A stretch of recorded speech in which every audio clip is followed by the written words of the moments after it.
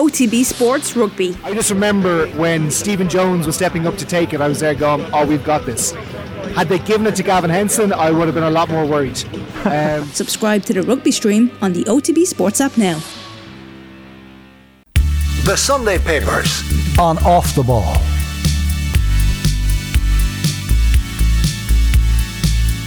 Now then, great to have you along. Sunday Papers. Won't be surprised to see that Irish rugby dominates the back pages. The Sun go with French toast. Ireland 32, France 19. Picture Conor Murray, Johnny Sexton hailing him as unbelievable after he helped Ireland claim a stunning win over France. Sexton lauding Murray. Difficult week, as you might imagine, in a very serious way in the Murray household. A Sunday Mirror. Picture of Conor Murray, this time with Andrew Porter. Yes, we can. Ireland close in on Grand Slam as Sexton hails unbelievable number 9. And then we have Pep Guardiola here. City boss mocks Prem and says, was Gerrard slip our fault? I mean, what can we do if Gerrard slips? Nothing to do. That's one of the great pieces of logic. Sunday Times go with James Lowe's try, and they say touch of luck. Controversy in Dublin as Lowe's wonder leap helps Ireland to victory over France. I think the replays subsequent to the decision being made are conclusive, and the try shouldn't have been given. Suppose controversy maybe doesn't quite reign because Ireland were such emphatic winners, although I dare say French media sees it somewhat differently. And then Liverpool to back Klopp for summer rebuild, says Jonathan Northcroft. So they're about to name a successor to Dr. Ian Graham, who built their data science department, and they're going to spend lots of money, apparently. And Klopp, his mood is to go again, and he's been buoyed by indications he will be given significant resources to overhaul his playing personnel. So that's the Sunday Times. Then we have Sunday World here.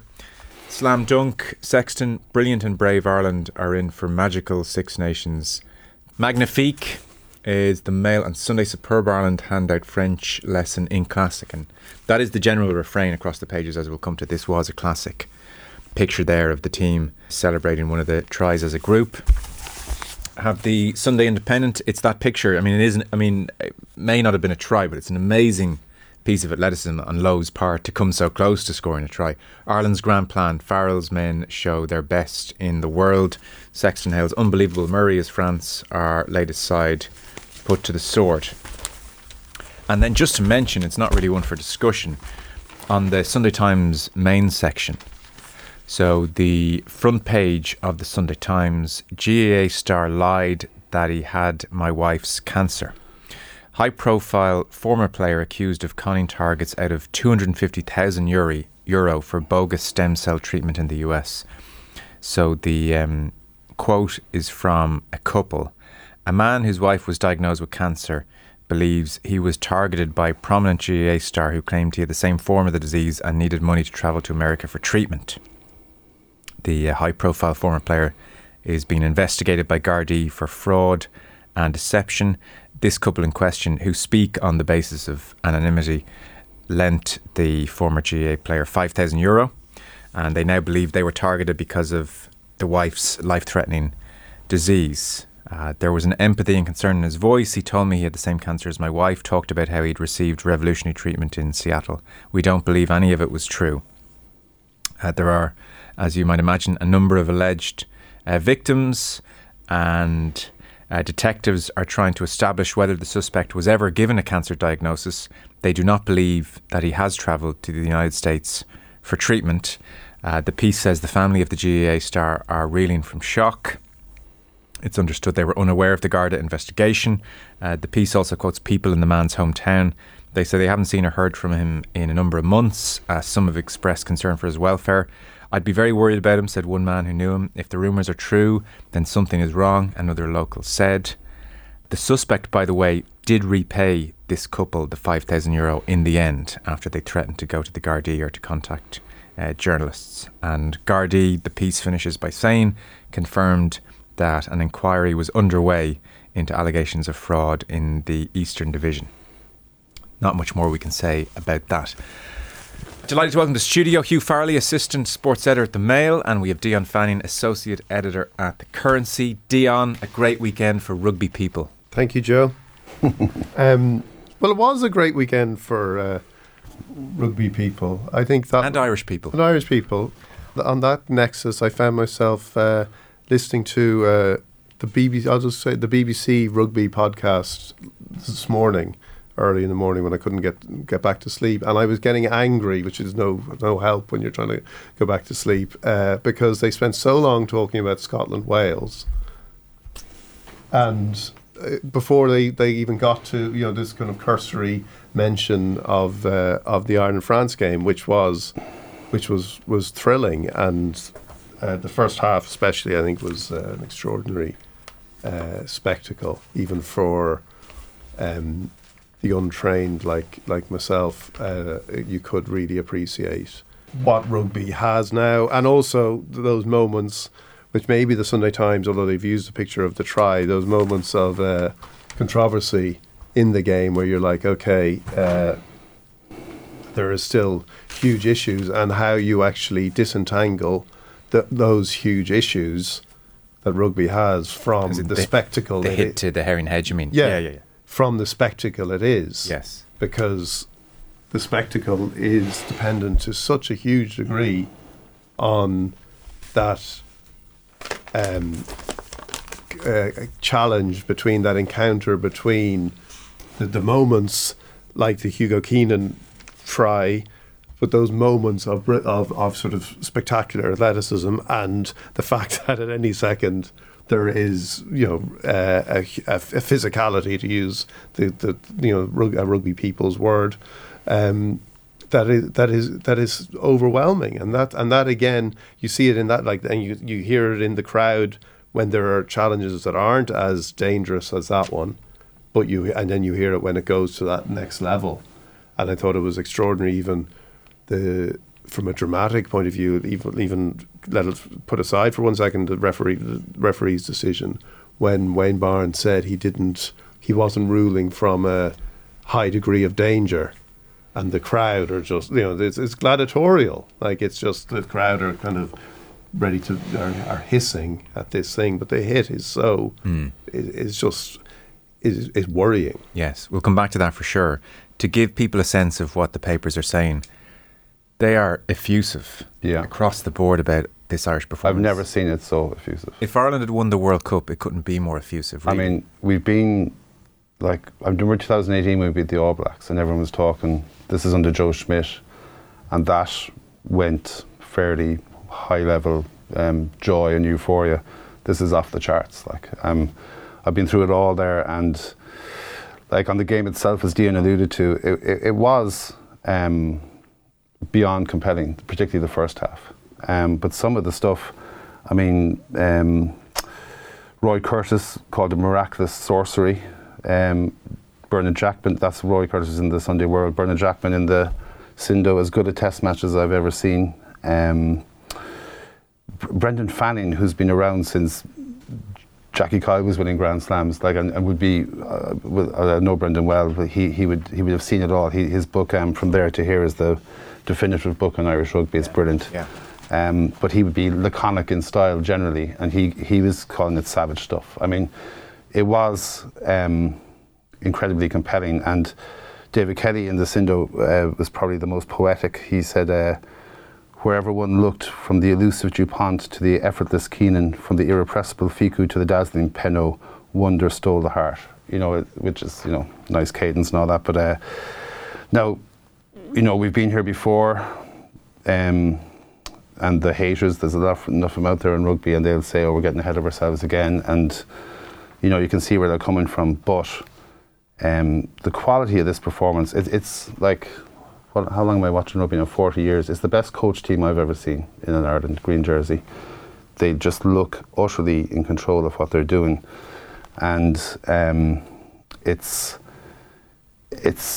you can see why. There's a lot of talk about the Aviva Stadium and people going out for pints and all that. That didn't seem to be a factor yesterday. That's an atmosphere. No, I wasn't there. I was working, but it seemed to be all in it together. And the natural progression, as Rory Keane says in the Mail, you know, all aboard the hype train, next stop Paris, you know, we have to think about the World Cup. And if you were to introduce a caveat, what would concern me slightly is that injury seems to be our best selector at the moment. We're finding out things about Ross Byrne, Jack Crowley, Finlay Bealham because of injury, whereas you wonder, would they be better off getting ahead of it? You know, most people seem to be of the opinion that we go after having read all the papers, we focus on the Grand Slam now and go that way. But there's still question marks over this team. For example, Hugo Keenan, if he gets injured, you know, what's our plan B? Gary Ringrose, these kind of questions, which I wouldn't mind seeing answered over the remainder of the championship, you know. Stephen Jones, who I think unfairly, certainly in the years I've been reading him, has a reputation as being somewhat loath to praise Irish rugby. I think that's an unfair reputation he has. He starts off his piece by saying it was an honour just to be there in any capacity. So again, this is not just green eyes, an honour to be there. Two of the best teams of the whole era. He's talking of rugby of late. It was a blistering contest of ambition and skills. What more could you want, especially if you were Irish and you were supporting this skillful powerhouse and knowing team? And then we had Stuart Barnes over the next page, and he opens his piece by saying this match was on another level. And he talks about Ireland. The precise positional attacking game doesn't just happen. It's an immense feat of organisational rugby on the part of the management and the players. And he says Ireland have some well-nigh perfect patterns, although he does add nothing to match the individual genius of France. Peter Riley's very good piece. I mean, there's a kind of an extra analytical layer to his piece where he is talking about how during the week the French media worried about fatigue and fitness. They had a graph in Midi Olympique to show that only 4 Irish players, Ringrose, Ryan, Tadhg Beirne, Andrew Porter, had played more minutes than their opposite number. And so Galtier is frustrated with the fatigue issue. But he points out as well, France kicked the ball far less than they usually do, which he found surprising given the fitness issues. And one last one, seeing as I'm just flicking through the times in front of me. Neil Francis, I mean, he opens the possibility that this was perfection. Perfection is achieved not when there's nothing more to add, but when there is nothing left to take away. See, Joe, this stuff is terrifying, right? I mean... do you want to know what's terrifying? No, Page 7 of the Sunday Times. Ireland unhappy with Paris World Cup hotels. Yeah, I saw that. Yeah. Reminds me of... Good God, back we go. Why can't we get a hotel in this country? Can we just cool the jets here a small? Because I'm in my 50s now. I remember the first World Cup.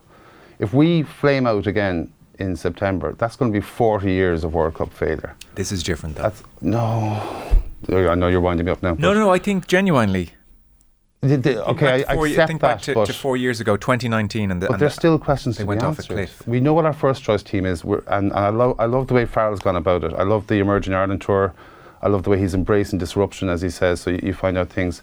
But what happens if we get to that quarter-final and we're missing Ringrose, Keenan, Doris, you know, Josh Van der Fleer, World Player of the Year. I appreciate that. Who's our backup number 7? We don't know. Does Omani switch up? So I'm getting excited now. Yeah, having said that, by the same token, if France pitch up in a World Cup quarter-final and they're missing They've been doing this for 4 years. And several others. Any team's weakened by injuries. They cleaned the decks after last World Cup when they bombed. Yeah.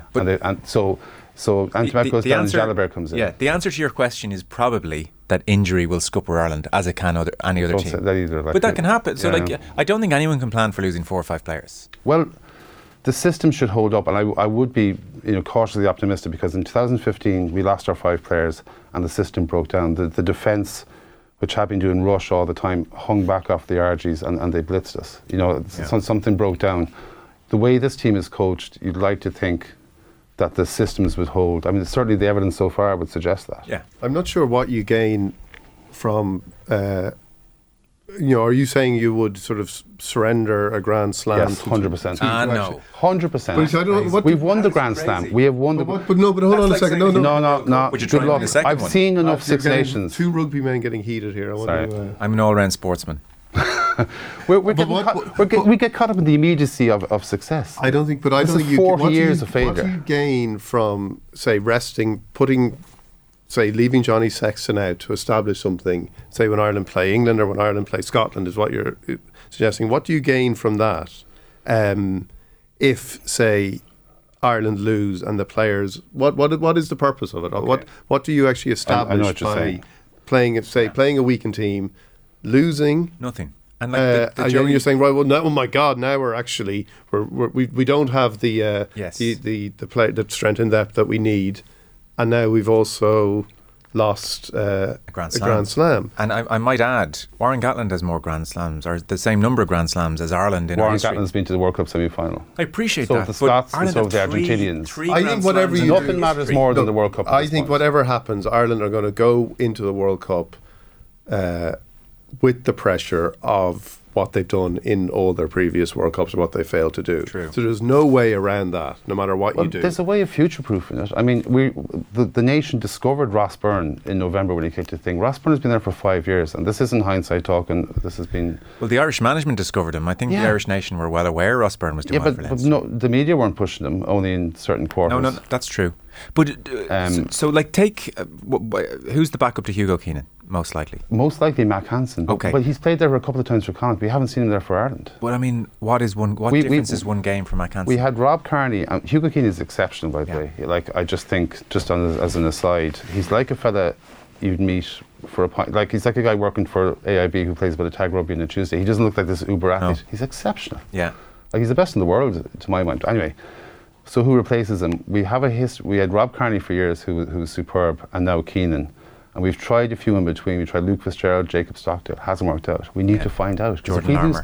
Jordan Larmour, correct. But one game isn't going to find out much.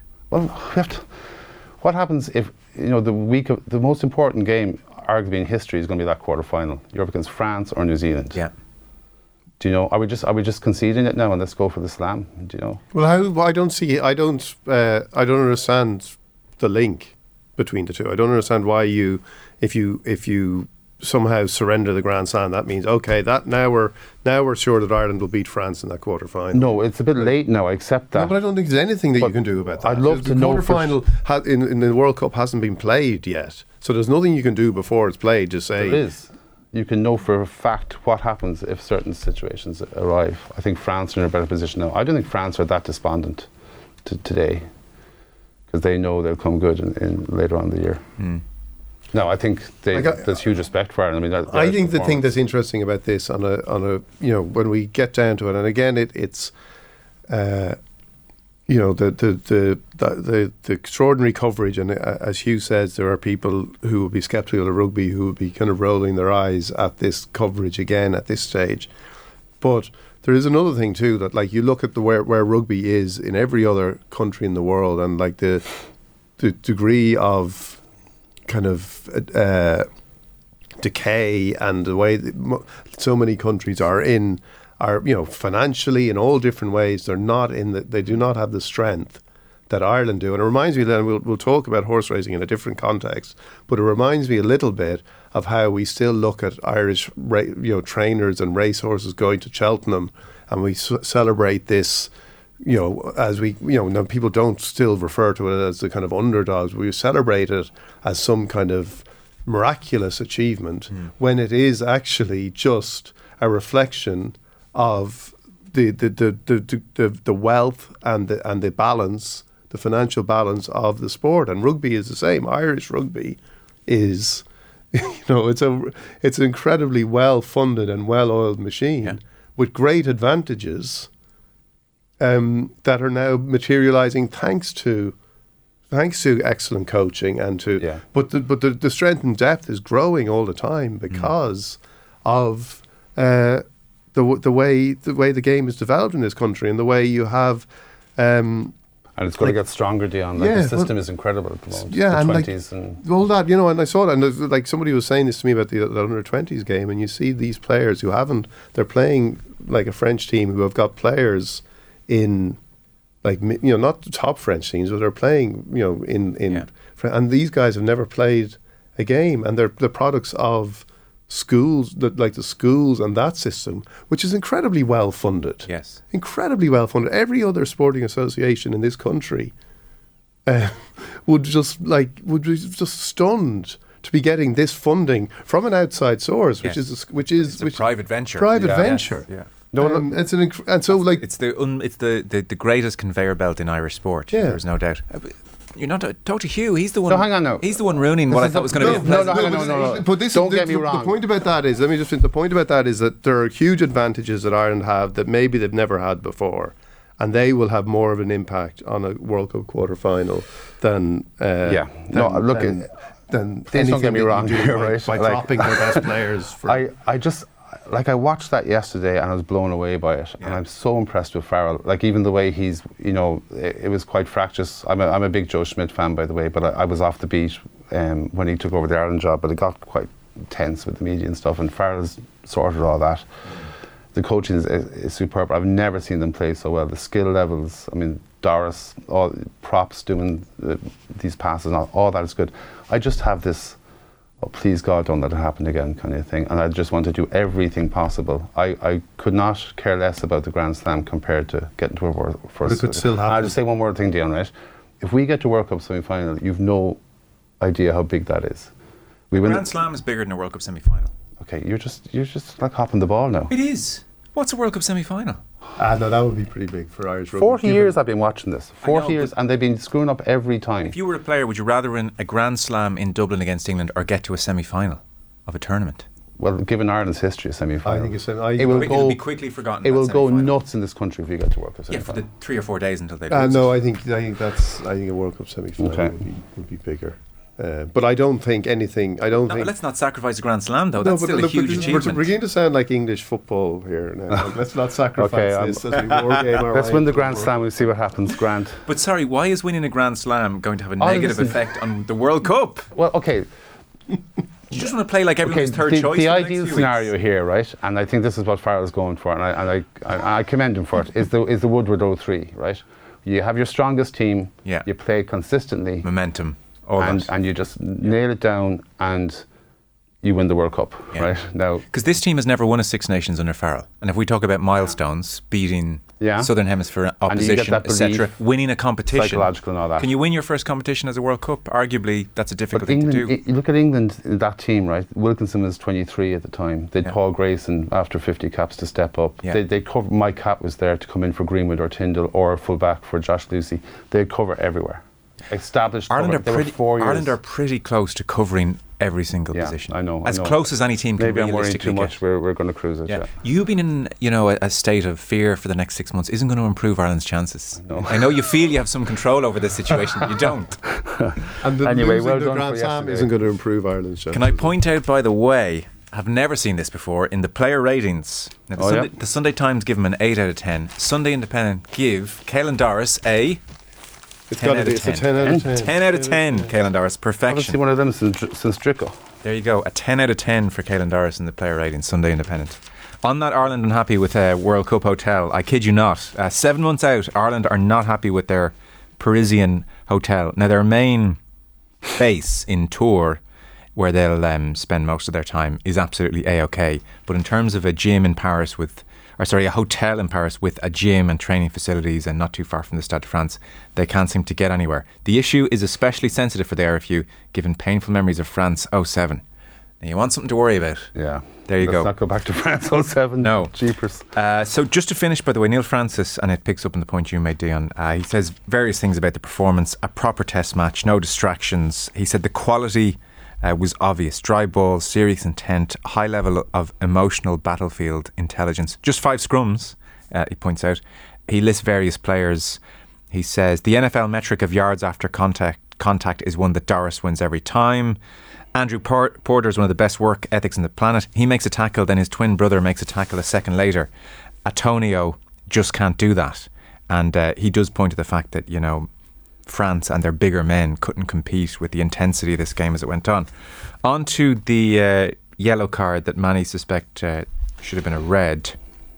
He says, I'm sure Antonio will be cited, but the point here is that there has to be consequences for refereeing inconsistency. Wayne Barnes is a very good referee, but he does try and be a little too contrarian in his approach and application. And he makes an interesting observation as well, and I think we've all seen this in rugby matches. Matthew Carley, the assistant referee on the pitch at the time, agreed with Barnes, but to me, his body language said something different. And Neil Francis writes, the first rule when refereeing teams go out onto the park is that when the referee makes a decision on replay, no matter how ridiculous, they are some way honour bound not to call him out in front of millions of people. And I don't know to what extent Matthew Carley would have felt a pressure to not call out Wayne Burns in front of millions of people, but it does tend to occur to viewers that at times the body language of that assistant suggests he doesn't actually agree with the referee. Again, but when Barnes said what he said about the high degree of danger, there was this sort of really? Yeah. Show me what you think high degree of danger is, because decapitation is an option. Francis does continue, by the way. Quite why there was no immediate withdrawal of Herring when it was obvious he wasn't right is a continuing stain on the game. How do they keep getting it wrong when the rules are as clear and concise as they are? I think that the rules are wrong, though. The same point applies to George North, who went through a couple of phases before eventually being withdrawn. Murrayfields yesterday. That there does seem to be a lag for some reason. But there's a solution there, Joe. Like, I don't like going after referees and stuff. It's a tough job, you know, and I don't think anyone willfully sets out to get it wrong, obviously. But they brought in this thing in England a couple of weeks ago, which they abandoned, the tackle around the waist thing, which was madness. The rule should be chest height for the armpits down. You bring that rule in, players will have to start lower. So if they slip up, they'll be hitting you here. Immediately, it's a safer game. Yeah. And they won't do it. I mean, that suggestion's been out there for years. You bring that in. That was horrendous yesterday. We've talked about the euphoria and all that. It got a bit lost because it wasn't the main focus compared to Irish brilliance. But he's an enormous human being, Antonio. He's 6'5", 21 stone, I think. Yeah. You know, and we saw the slow motion. I mean, what about the children? But there's kids watching that, like, and shoulder going in. I mean, slow motion. You can see his face. It's horrible to watch. I failed his HIA. The thing that strikes me again is that the rules are just so. There are so many things that you're looking for in terms of the rules, and it's stuff that you could be arguing in a kind of commercial court, like various different sub-clauses, and even with that rule change, I think they changed it in France to something similar, but they also changed what the ball carrier. I know this, Brett Igo, who writes for The Currency, told me this. Is not my own knowledge. Brett's great, by the way.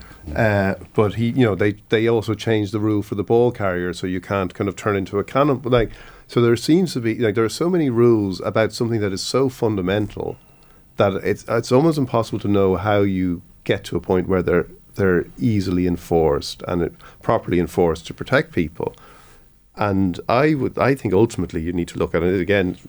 Sean Keys, who writes on finance for The Currency, but who's always banging on about rugby, and this is his point: make it a 90-minute game of 13 players, and change the physical element so that actually you then reward faster, smaller players than the people who again, you see it with France bringing on a whole new forward liner, having that potential. Make it something that actually the lighter, quicker players have an advantage thanks to the fundamental underpinning of the game. And that to me seems like the only way you actually change the emphasis. Now, whether that would make it the spectacle that people love, and there is that element that people want, that they don't want those kind of tackles that Herring got, but they do want the physical element. They want that exact tackle on Herring a few inches lower, but they do want that gladiatorial crunch, and they want to watch the slow motion replay of it. Yeah, and they want to watch the whiplash. But into the midriff, not into the face. Gary Ringrose on Bigger may be a good example last week.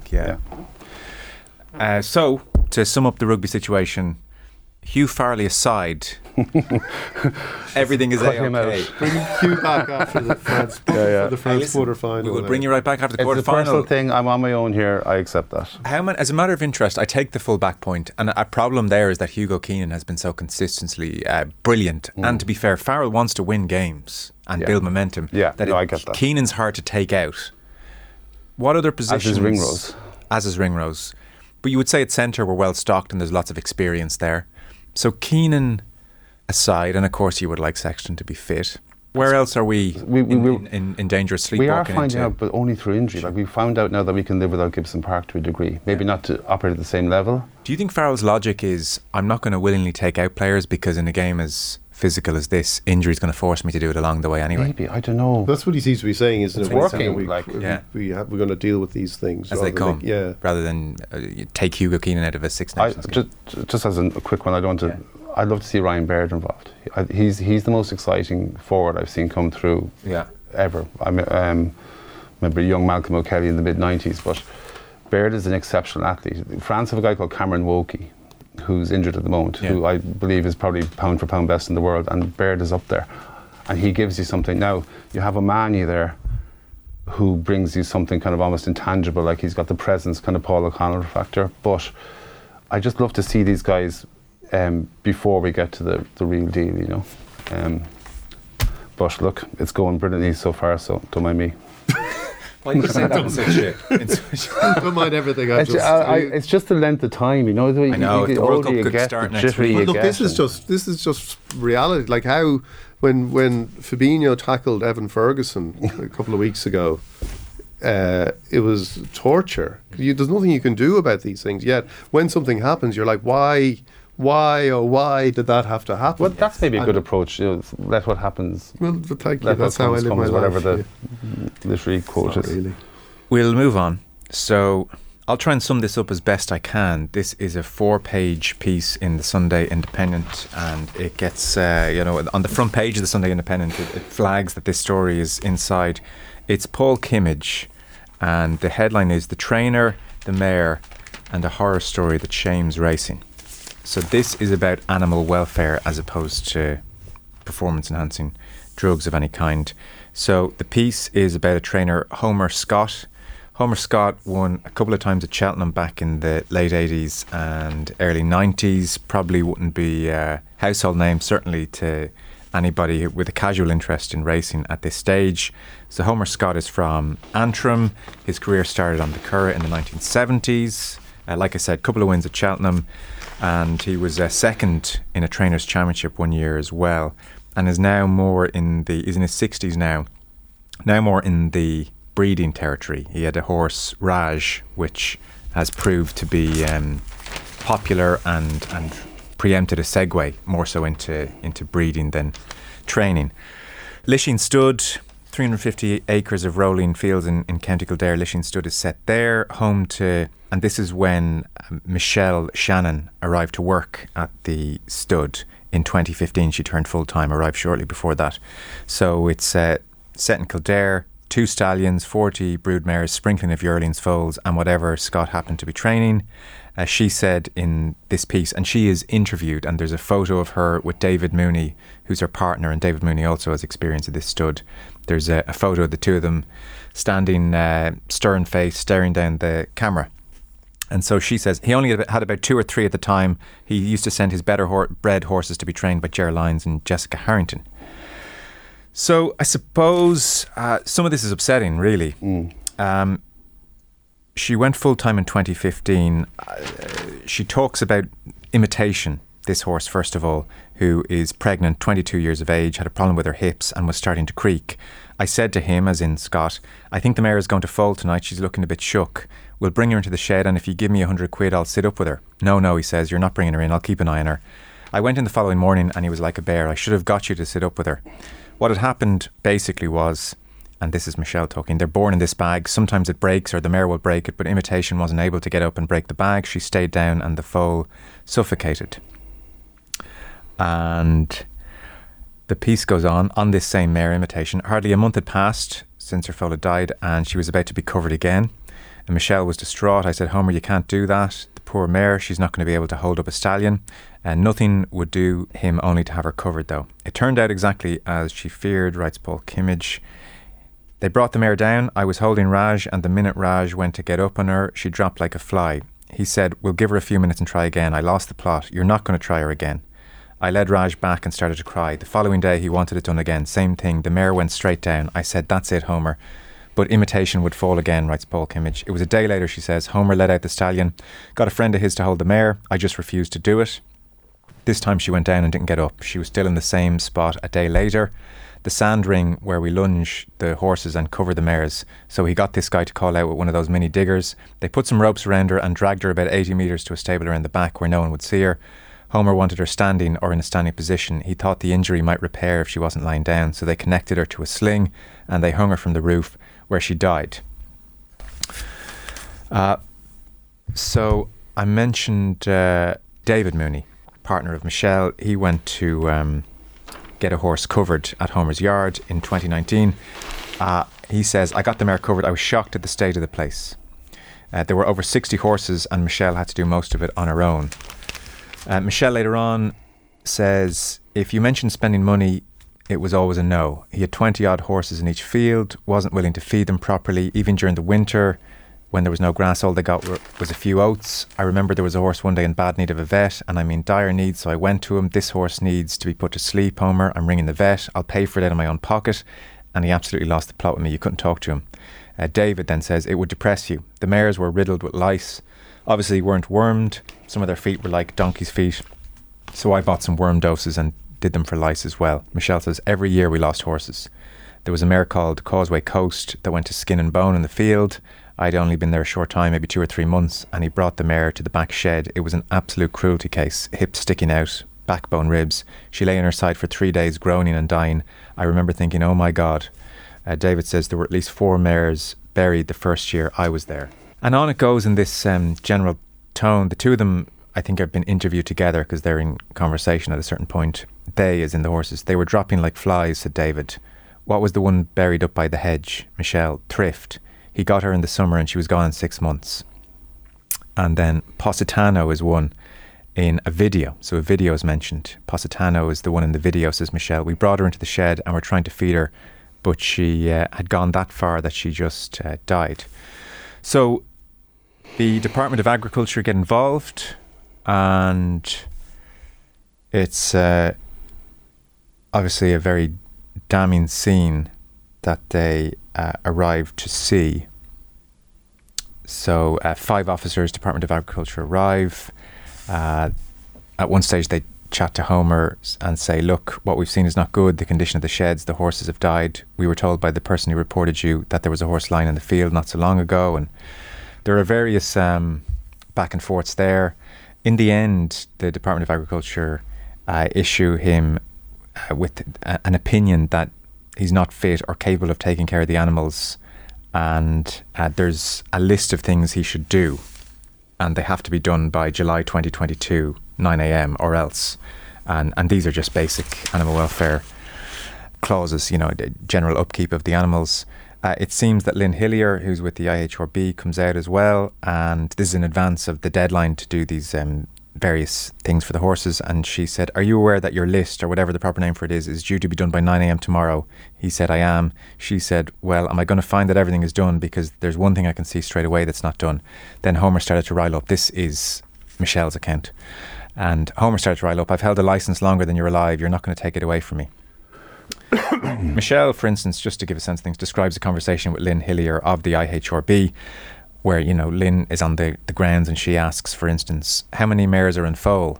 Michelle says, I told her I didn't know because none of them had been scanned. She was horrified. It was June. There could be twins. So we had to box every single one of them to get them scanned, 36 of them.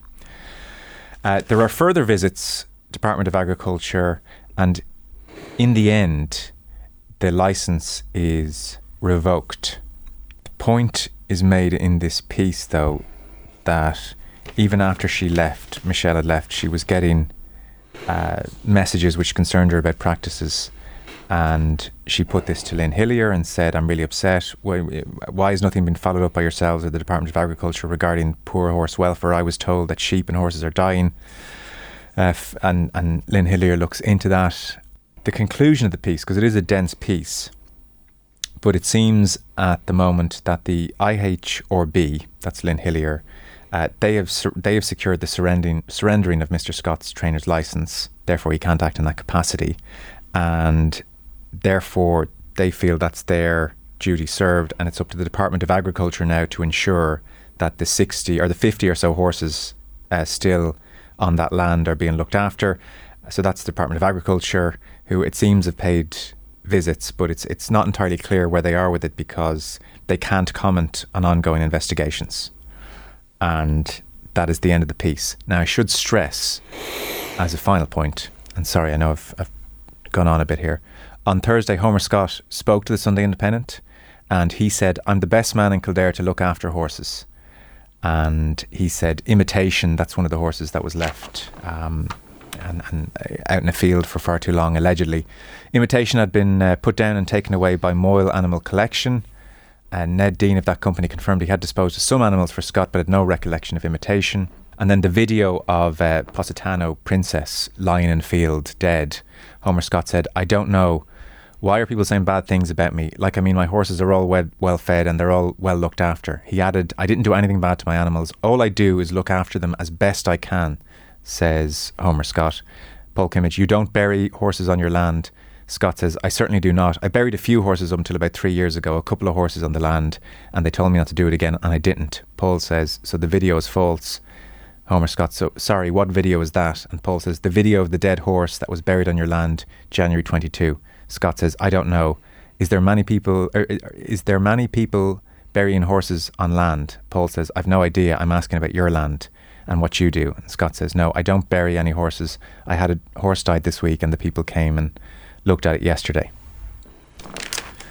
And like I said, Department of Agriculture say they don't comment in relation to ongoing investigations, but the training licence certainly has been revoked. That's about as good a job as you can do to sum up a piece this long. And again, we should emphasise, Homer Scott says, nobody better to look after horses than me. And Michelle Shannon and David Mooney here are very much on the record with Paul Kimmage. And there is no doubt that the training licence has been revoked by the IHRB. As to where the Department of Agriculture are with the horses still on that land, we don't exactly know. It's an upsetting piece to read, first off. I think that was I asked you outside Hugh, and you said it's just upsetting to read. Yeah, particularly that piece you read out about imitation. Could I just talk about Kimmage first, if you don't mind, with a newspaper hat on? Like, we're in an era for newspapers of like dwindling resources in journalism, and this is like old school, Spotlight. I don't know if you know that film where you kind of put someone on special ops for a time. Yeah, and it's very important. And like, I've been a fan of Kimmage's since A Rough Ride, the book he did about his cycling career, and who am I to, nitpick Paul Kimmage given what he's done in his career, but I wouldn't be a massive fan of the Q&A Rory McIlroy stuff. Not into golf, and I don't like that style because I think he's an exceptional writer. Like, when you start in the game, I remember being told, tell it simple, tell it straight, and he's a style of writing that brings you along, and this is and these are the type of pieces that I really think he's made for, There's a lot to it, as you said, it's dense, it is upsetting, and there's obviously legal implications and all that. It once again, it throws an unsavoury spotlight on racing, which, I don't know enough about racing, but my own opinion of racing is I think it's a business, not a sport. It irritates me around Cheltenham, particularly when it's like painted out to be this, what do they call it, the sport of kings, Dion, is it? Mm-hmm. This kind of, mythical, wonderment. And I always note when a famous horse dies, like a best mate or an imperial call, the eulogies are almost talk about it like it was a person, he had a great personality every day, he'd greet you with it, whatever. But what about the horses that don't make money? Where do they go? Like, is it just a bullet to or however they do it behind the sheds, and there's a deep cynicism at the heart of racing, and I think Paul Kimmage has thrown a spotlight on it, as I said, and this is there's a lot in this piece, and it's upsetting. And if this is one example of what's going on, how far does it go? Like, I mean, when did Gordon Elliott, that image of the horse and stuff, it's just, I don't know. Do we just accept? In fairness to Elliott, he was absolutely adamant, and those in his yard were adamant that that horse was perfectly well cared for. Yeah. But the optics, as you say, are difficult. But do we have to turn a blind eye because of the amount of revenue it generates? I mean, it's a huge industry, and it is an industry. I mean, there's a kind of a half tongue-in-cheek attitude in newspapers that the race card should be the business pages, but I know one thing is that if you make a mistake on the results or a race card, the phones are hopping. There's people who are, as part of their routine and all that. It's a very big issue, and I don't know where it goes, Joe. Does racing respond to this, or is this just the way business is done? I don't know. There's one last very brief mention, because I referenced a video. So Positano is a horse, and this is David and Michelle. And Michelle says, Positano was the one in the video. We brought her into the shed. We were trying to feed her, but she'd gone that far. She just died. So we pulled her out with the tractor. We left her outside the back of the yard. I said to Homer, you may get the knacker up to take her away. But he didn't want to spend the money. No, I'll get her buried. A few days later, she was still there, beginning to rot. So David said, I'll pull her out to the field or she'll disintegrate. So we pulled her into the field. She was there for 10 days. David says, you forgot to mention Michelle. Yes, sorry. The person Homer used to bury the horses, I don't want to mention his name, he decided he'd had enough. He refused to do it. Now you can imagine the stench. It was absolutely disgusting. The dogs were up there every day and coming back stinking. I lost it with Homer. He said, right, I'll ring someone else. We had to cover the mare every day to keep the dogs from her. It was desperate. Take a video, David said, and turn it 360 degrees so he can't deny it's his place. See, like it is harrowing and upsetting, and I think one of the points in the piece is that that the people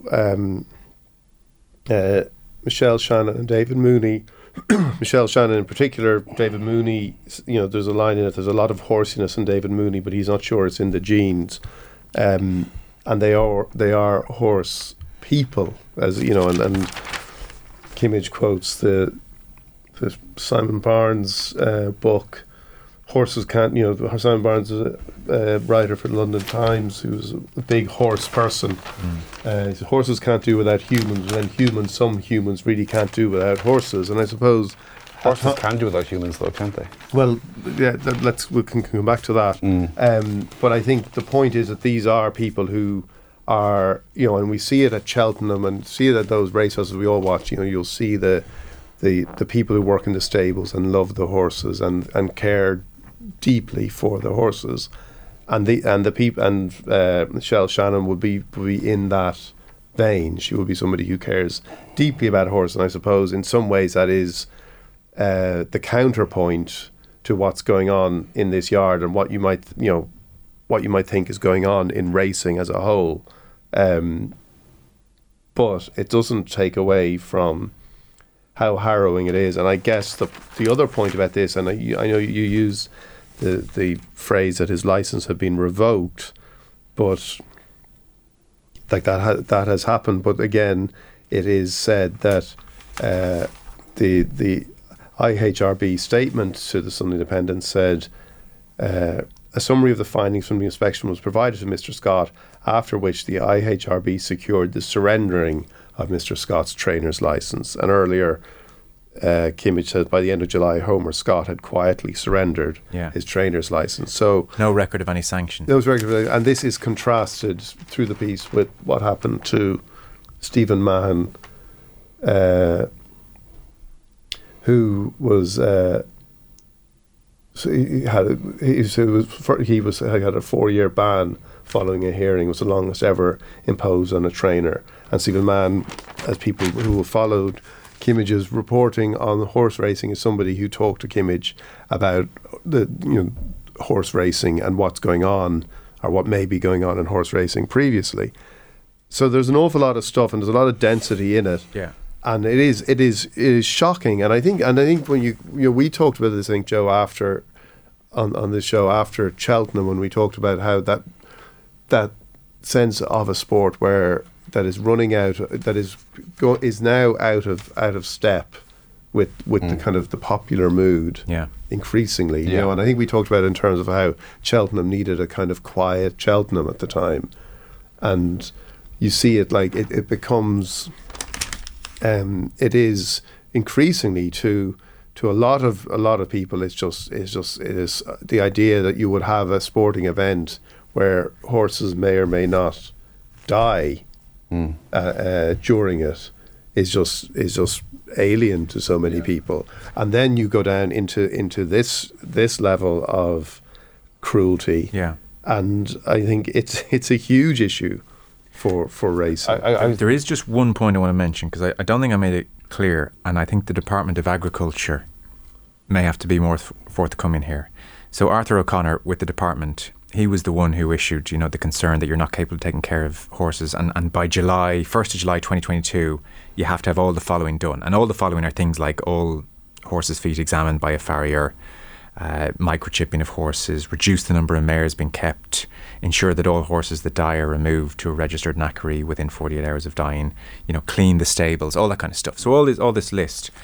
And there is a point made here, just towards the end. We sent an email to Arthur O'Connor with a series of questions, he's at the department, including why officials hadn't revisited the yard by that deadline of July 1st. Why hadn't they revisited the yard?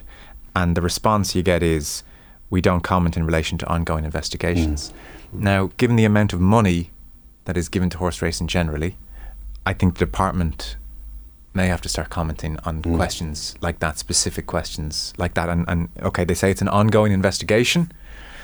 Let's hope when the investigation concludes. What's the delay in the investigation concluding? Hugh talks about how it's a hugely, it's a big industry, and whether race cars or whatever should be on the business page.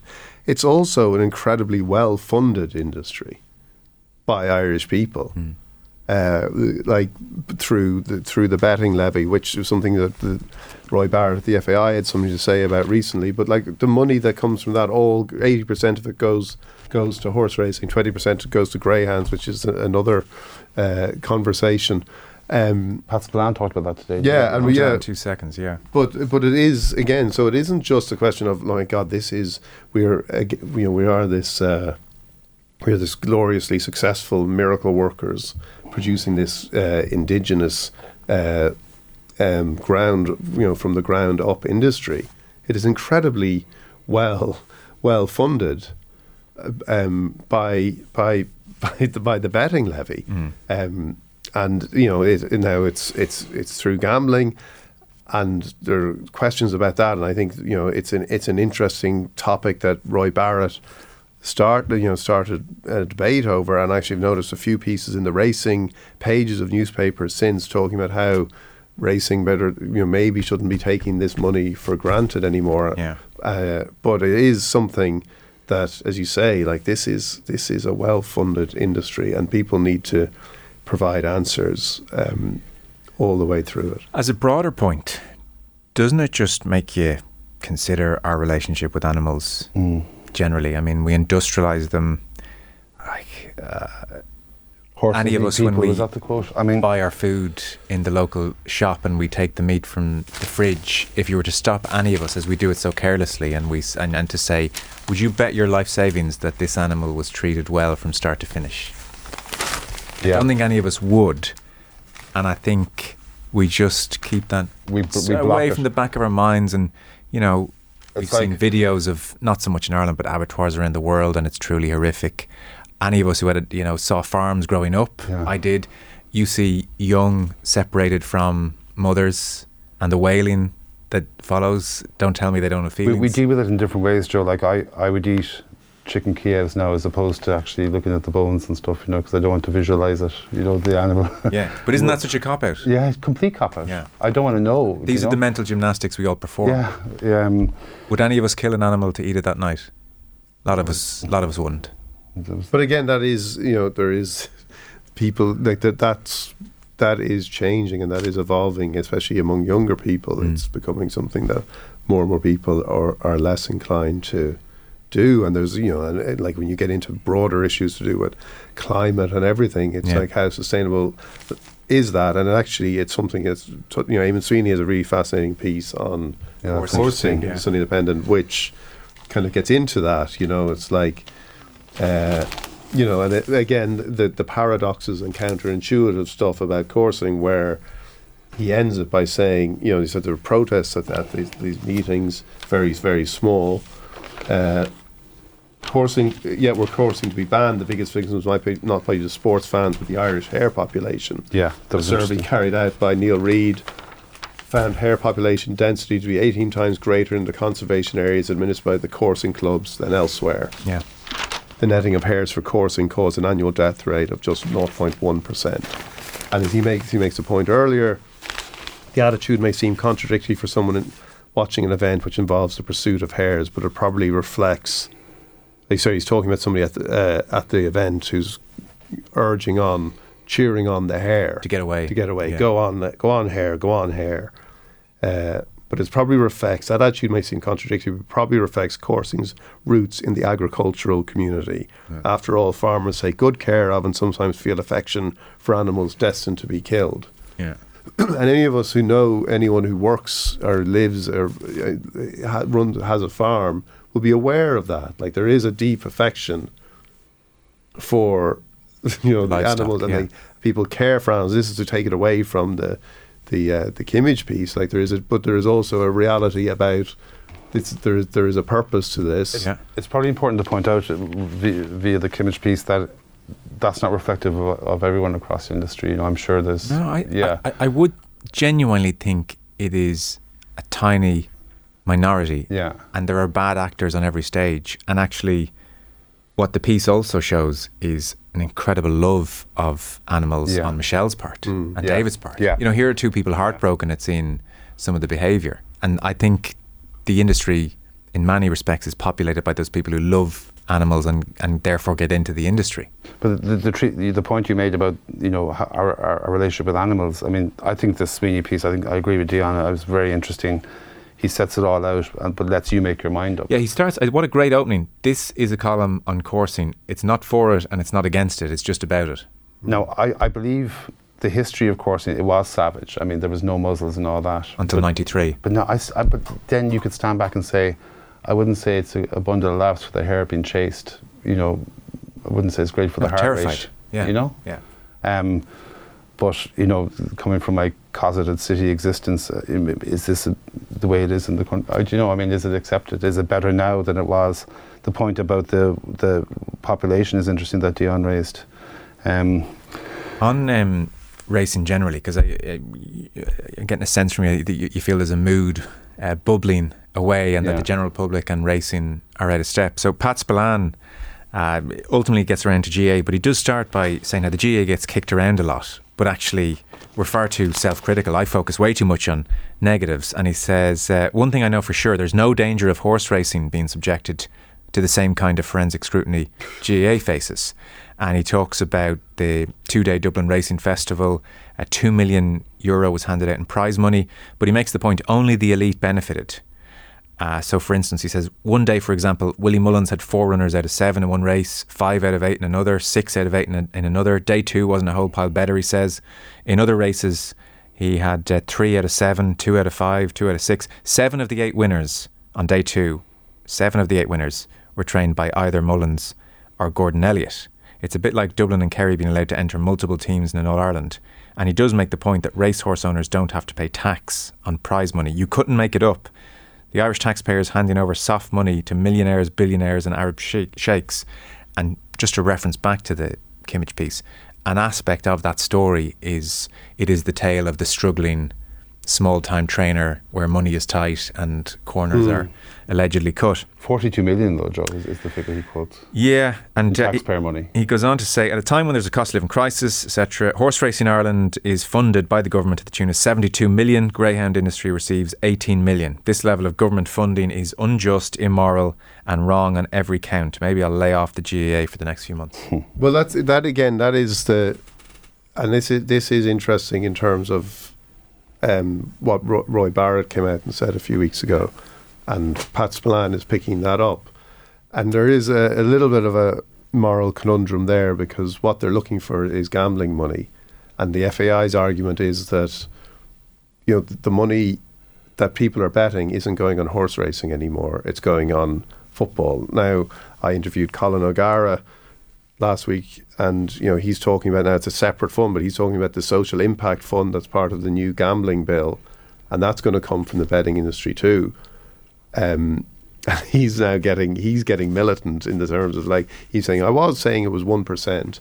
Now I'm saying, let's price up how much gambling, what money we need in this country to combat, to deal with the problem of gambling that we have in this country. Let's price that up first. Let's get that price. And then we'll work backwards from there and take that money from the betting industry. Now, the FAI want this money, which is the betting levy, to be distributed. I'd say the GAA do as well. The prize money for that festival is interesting. Again, that was something I was noticing since Roy Barrett has made his remarks, that this was again mentioned as something. They're talking about the benefit to the economy of this racing festival, but again, it's being funded through the government, but through what people bet on, and all the money that people are betting on is going to horse racing, when we know, being just factual and removing a moral stance for a second, that is not the way people bet anymore, that is not whatever the breakdown is, and I think the figures in the UK are about 40% for something like football. I would be amazed if it's, I'd say between everything in Ireland, it's, racing is probably now a minority of betting? Of betting, or no more than 50%, I would imagine. But who knows? Anyway, who knows? He said, but no other sport is defined by betting to the same extent. Well, no, that's what I mean. But that's a different point. The point is that they're getting this money, and as Pat Spillane says, they're using it to fund this thing, which we then celebrate as a success story. And when Cheltenham comes along, we'll be talking about it still to a degree in that historic terms of little old Ireland going over there and taking on Mighty England. Mighty England. When we are the supercharged, we are the Manchester City in this Irish prize money dwarfs English prize money. We are the supercharged state-funded entity in this scenario. So, as a final thought on all of this, then, Hugh, what does a story like this in national newspaper prompt over the next few days? Didn't Paul Kimmage write about Jim Bolger a while back, and it seemed to fizzle out as well? I just think he should be commended for this piece. It's a serious piece of work, and it's very important. And going back to the point you raised about the ongoing investigation, you'd hope something happens on the back of it. Yeah. Hopefully it gets picked up on now by other media outlets and maybe taken further. Yeah. But Kimmage deserves to be commended for this. Well, like I said, it's in the Sunday Independent again. Scott denies any wrongdoing, and we'll see where the ongoing, as the Department of Agriculture call it, investigation goes there. We're going to have to race through some pieces because we kind of clock's against us. We've taken our merry time thus far. Really interesting piece if you're watching the Super Bowl this evening. I'm sure it won't escape your attention, and Mark Gallagher writes about it really well here across 2 pages in the Mail on Sunday. He says, in this day and age, this should not be a big deal, but the magnitude of Patrick Mahomes and Jalen Hurts taking to the field for Super Bowl tonight as the first 2 black starting quarterbacks to face each other in American sports showpiece game is likely to resonate for some time. And he quotes Lewis Moore, who's an associate professor of history at Grand Valley State University. This is a hugely significant moment for sport. Mahomes and Hurts, writes Mark, take the field 35 years after Doug Williams became the first black quarterback to play in and win a Super Bowl. Only 6 more black quarterbacks have started in the Super Bowl. Only 6 more in those 35 years. Of the playing populace, 71% in the NFL are of colour, and yet, despite those figures, only 11 of the 32 NFL franchises had a starting black quarterback this season, which was in itself a record. And traditionally, as Moore says, black players weren't considered smart enough to be quarterback. It was said they couldn't learn off the plays and could only run. All these things were leveraged at black players. So in Mahomes, you have a generational talent who will go down as one of the great players. And then at 24, Hurts is younger by 3 years. His story reflects, writes Mark Gallagher, the long-standing stereotyping that goes on against black quarterbacks. He was benched during his college career, and he was advised to find another position if he wanted to be drafted, but he persevered, and he is where he is now. And Moore, who's quoted earlier, says his story just reflects the history of the black quarterback. That sort of attitude still exists out there. And another point is made later on. He says quarterbacks are the face of the franchise, and too many white owners don't want that to be a black man. Broader context, 20 years since the Rooney Rule brought in, and yet in 2023 only 3 of 32 head coaches are African American. And the Rooney Rule means well, but it's clearly not getting desired results. Colin Kaepernick is mentioned as well, the effective ending of his career for taking a stand. And Mahomes himself, so the player himself, Mahomes has referenced the history being made tonight. He said it's special. There are so many great ones that haven't been recognised because of the stereotype of the black quarterback not being able to have sustained success. I'm glad I'm able to be on the world stage with another quarterback in Jalen that's able to play at such a high level. Great piece, really interesting. Yeah, when Mark said he was going to do it, I was delighted because he really gets, he made the phone calls, he got the whole sense of what was going on. And I don't follow the NFL, but I'll watch this game tonight now after reading this, which is testament to the job he did in it. I mean, that statement about they weren't considered smart enough. It's like, Yeah. I mean, and when you look at, you know, you have to be careful here, but when you look at American history with slavery and stuff, the notion of, you know, the white guy calling the shots to the, you know, while it's the optics are terrible again. But and the one that jumped out here as well, quote from Tyrod Taylor when he was a quarterback for the Bills.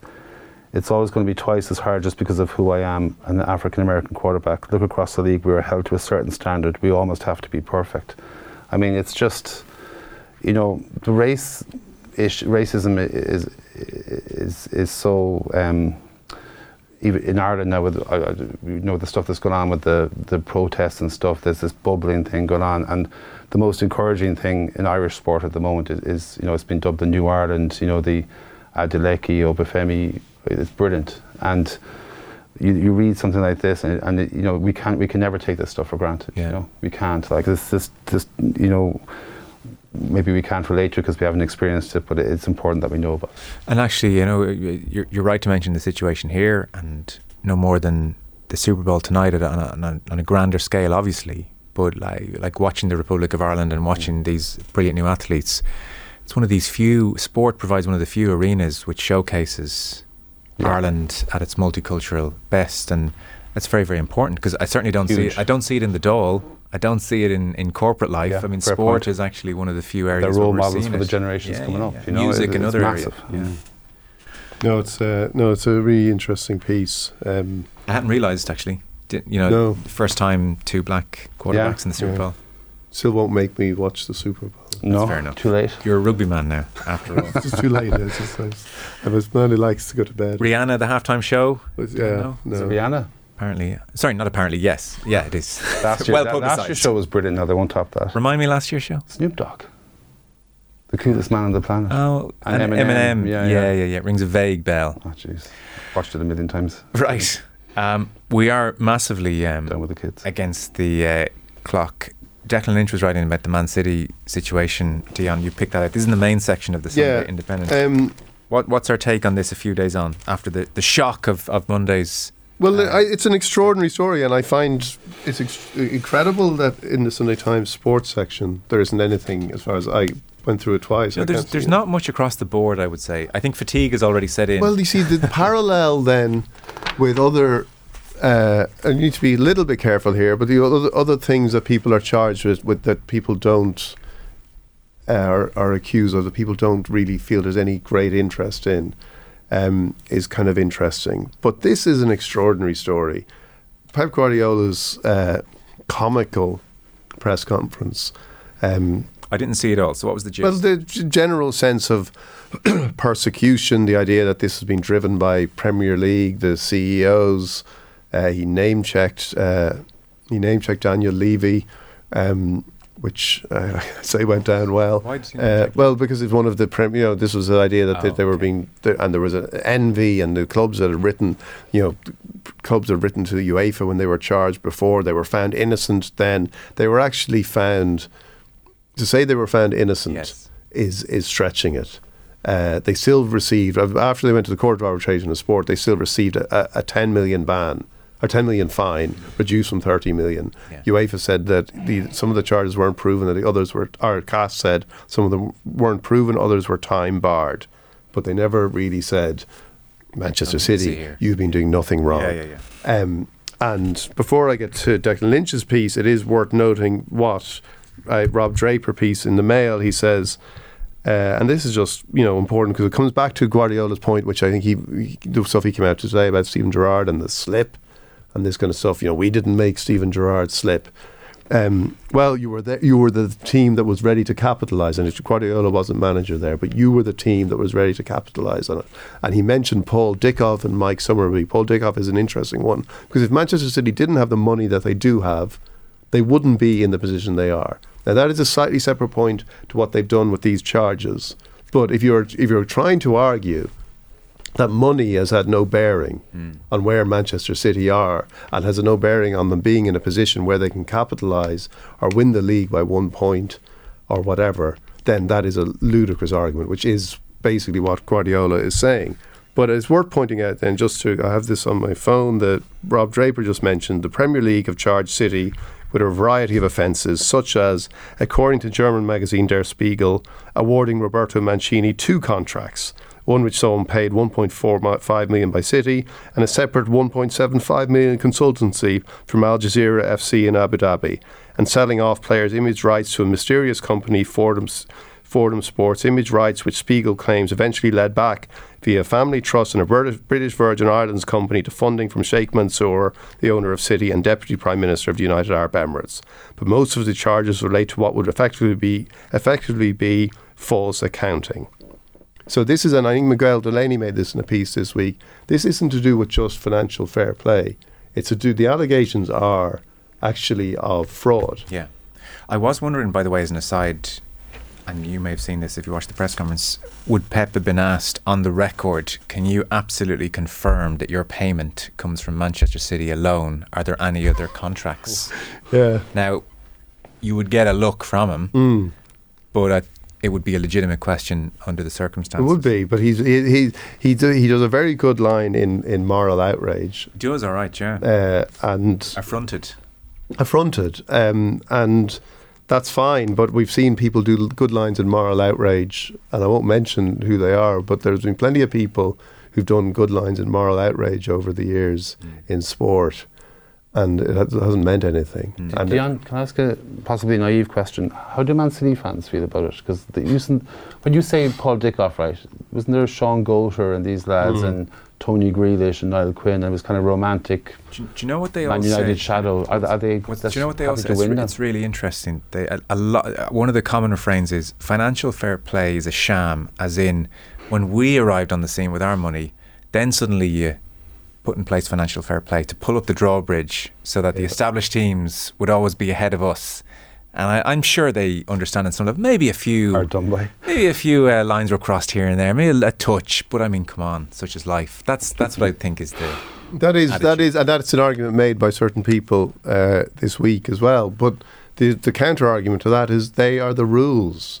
You know, don't be so naive. As in any, you could watch a game of rugby and say, well, why are you playing with this ridiculous rule that you have to throw the ball backwards? Yeah, they are the rules. You signed up to the rule, and this is what I mean. This is why the point is that when it's not then, oh God, we've been caught, we've been slightly done on a technicality here. The allegation is of false accounting, so it's much more serious than that. Time is against us. What's the gist of? Well, Declan Lynch's point is that this is an extraordinary thing to have happened. Yeah. At all. Yeah. He says the Premier League has no morals as such, yet there's a kind of inverted moral dimension to this. The inalienable right claimed by the oligarchs and other acerbly rich entities to do whatever the hell they want, unhindered by petty regulations. It is the most powerful moral energy of our time. This perverse sense of self-righteousness on the part of the super rich, this entitlement to own everything worth having in this world, from football to golf to democracy itself. As such, the amazing thing about Abu Dhabi being hit with these 115 charges spanning 14 years is that the Premier League somehow found within itself the sheer impertinence to challenge these true rulers of the universe on anything. And that is one of the reasons why there is such a shock at this. Yeah. Because, and I don't think it jeopardises the Premier League to say they might lose these titles. I think it's imperative that they lose the titles. But you also see the fact that and Declan mentions this as well, that when Jurgen Klopp came out and said that there are three teams who can do what they want financially, and he said that's fine, they're not breaking any laws, but there are 3 teams who can do it, and he mentioned them. You know, there was a private suggestion from Manchester City that Klopp was being xenophobic, which he was rightly furious about. Yeah. But again, the waters are muddied so much, and we talk about Manchester City fans, the waters are muddied so much by the responses to these things, that everything, and we know how this will end up in an argument and counter-argument, an online debate. And Declan makes the point, and if you even mention this, I imagine this will lead to quite a counter-response online. He says, I don't know any fans of Manchester City. Now I know a couple, but there is something interesting. His point is that they haven't seemed to have, there's something charmlessness of the Abu Dhabi sports watching project has sort of somehow denied people or led to people not being interested. And I asked, now this is very unscientific, but I asked my 8-year-old son the other day, do any of his friends support Manchester City? No. That's interesting. Yeah. Now, he mentioned one guy, he said, but I don't think he actually does. He supports loads of clubs. Yeah. But none of his, and there's Chelsea fans. There's because I'm of the 90s where we all either supported Man United or Liverpool, and that was it. Haaland might change that. Haaland has changed that. Haaland is the one thing that's kind of changed that because he's such a phenomenon. Yeah, but then as soon as he leaves, they'll follow Haaland at PSG or wherever he goes. We're out of time. Is there any last piece, Hugh, you want to direct people towards? We don't have time to get into it, but just you should check it out. Thought it's worth mentioning. Kerry FC piece was. Oh yeah, Tommy Conlon's. Yeah, Tommy's piece. Yeah. Kerry FC are in the first division. Just interesting. I didn't know anything about it, and they're playing against Cove in the next few days. Read in the Cinder. They're having an open day today, so it's great to have. And Clean is a good piece as well, I think, about the challenge for third level GAA, which Shane McGrath alludes to as well in a different context. Okay. Fellas, thank you very much. Appreciate you both coming in. Dion Fanning from The Currency, Hugh Farley from The Mail. Thanks very much, lads. Thanks, Joe. OTB Sports Rugby. I just remember when Stephen Jones was stepping up to take it, I was there going, oh, we've got this. Had they given it to Gavin Henson, I would have been a lot more worried. Subscribe to the Rugby Stream on the OTB Sports app now.